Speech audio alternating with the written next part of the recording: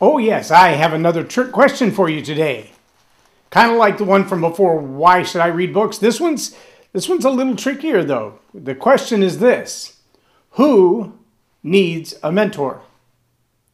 Who needs a mentor?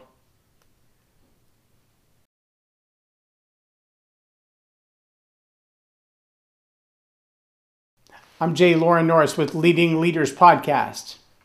I can answer that question for you really easy. You need a mentor. Why do you need a mentor? Because you don't know everything. There we go. That's the whole message. I'm done. No, seriously, though. I don't care what your line of business is. I don't care what your level of education is. I don't care what your family relationships are like or what your home life is like. The truth of the matter is you need a mentor. You need someone who can speak into your life, who's been down the same path. And this may or may not be someone who's also a coach. It may or may not be someone who's also a boss. It may or may not be someone who sees themselves as a leader in the community or a leader in the world. But a mentor is someone who said, I've walked down that path before and I can tell you where the potholes are. I've been there and done that, and I can tell you what's going to blow you up. I can tell you where the danger zones are, where the tripwires are, where I didn't mean to say that, might lie. See, we all have these dynamics in our human life that are cyclical in the world of human beings, and they're repetitive even in our own lives. Meaning, there's a whole cycle that goes through being a human. Most of us learn to walk and talk within about the first 18 to 24 months. Most of us get potty trained within that 24 to 48 months. Some take longer. Yikes. Most of us learn to feed ourselves in that 24 to 48 months. Most of us start going to school between 48 and 60 months. Yeah, now we're up to 5 years old. And if we continue on in our education, there are cyclical things that we learn every year. We go through the same process. But there are also repetitive things that we learn in our life. And like every other condition, we tend to learn right after we failed the test. We failed the test of wisdom, of maturity, of kindness, of sharing. You've seen that, right? A couple of 3-year-olds or a handful of 3-year-olds together fighting over one toy. One of them gets violent and punches the other one in the nose or kicks them in the shin or pushes them over. And then they get in trouble for it, and that's how they learn to share.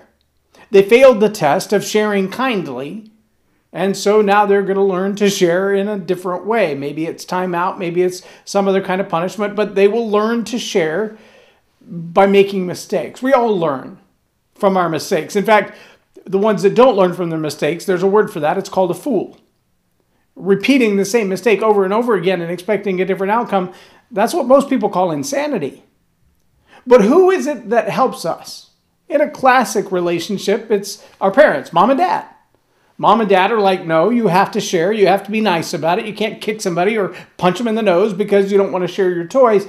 In fact, we're going to take the toy away from you for a while and give it to somebody else. We're just taking it away from you altogether.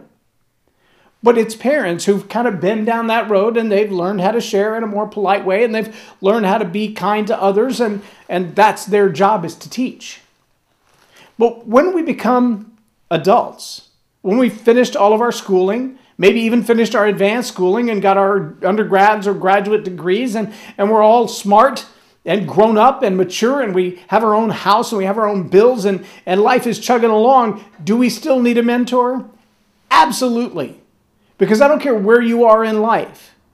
Someone is down the road a couple more miles than you. Someone has already made the mistakes that you're going to make. Someone has already plotted the course, mapped the course, and said, man, I wouldn't go that way.